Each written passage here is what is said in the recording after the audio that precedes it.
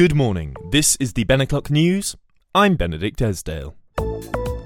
Today we're kicking off with the wonderful news that my wrist has almost fully recovered. If you are a listener to this show, you may remember that I suffered an injury during a taekwondo sparring session to my wrist when I took a hit from a man's leg to the top of my wrist, and the bones in the wrist sort of didn't like that. And nothing is broken, I assume, from the fact that it is now recovered. I'm not sure how long it takes bones to heal, but I think it is a little while. I know that my brother broke his wrist when we were young boys. He was quite a nasty one, actually. He was playing a game of tag, I believe, on the school playground, and then he tripped, and there was a wooden post in front of him, and he reached out, and the post hit the top of his fingers, pulled back.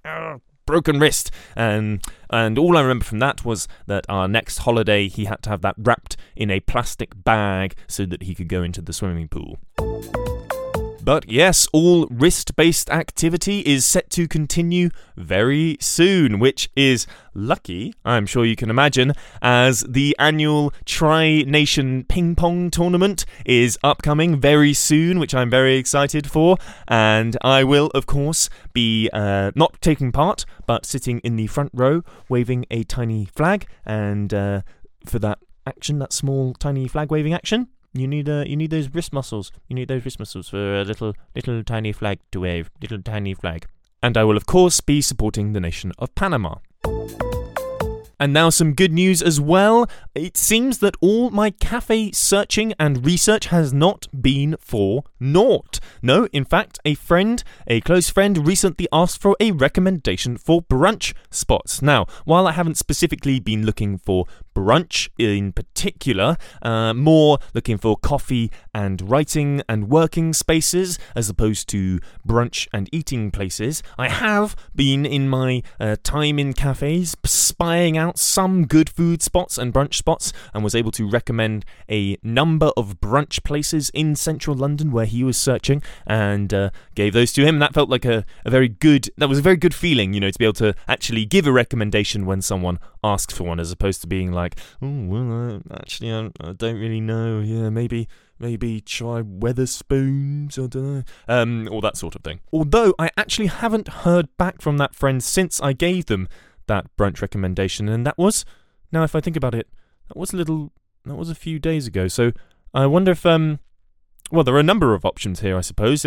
Either one, they were completely disgusted by the food and the experience, and are too embarrassed to tell me, and probably never want to speak to me again after I gave them such a poor recommendation.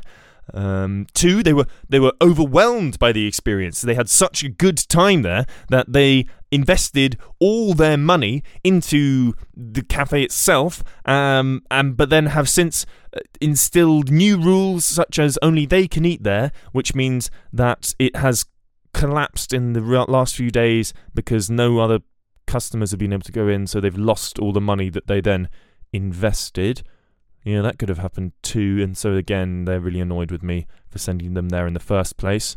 Three, I suppose, they have since passed away, which would be tragic. Perhaps poisoned by the food that they ate at one of these cafes, as per my recommendation. Again, they'd probably be quite annoyed about me recommending somewhere that would poison them to death, and so they're probably annoyed and won't speak to me again for that reason. And four, well, I suppose... Hang on, let me just check with... Oh no, hang on. They did get back to me. Oh no, it was me who didn't reply. Oh yeah, no. Yeah, great time. Do you want to meet up? Oh no, I completely ignored that. Alright. Yeah, I'll reply to that in a bit. Okay, whoops. And that's all from me. Thank you very much for tuning into this episode of the Ben O'Clock News. I've been Benedict Esdale. Goodbye.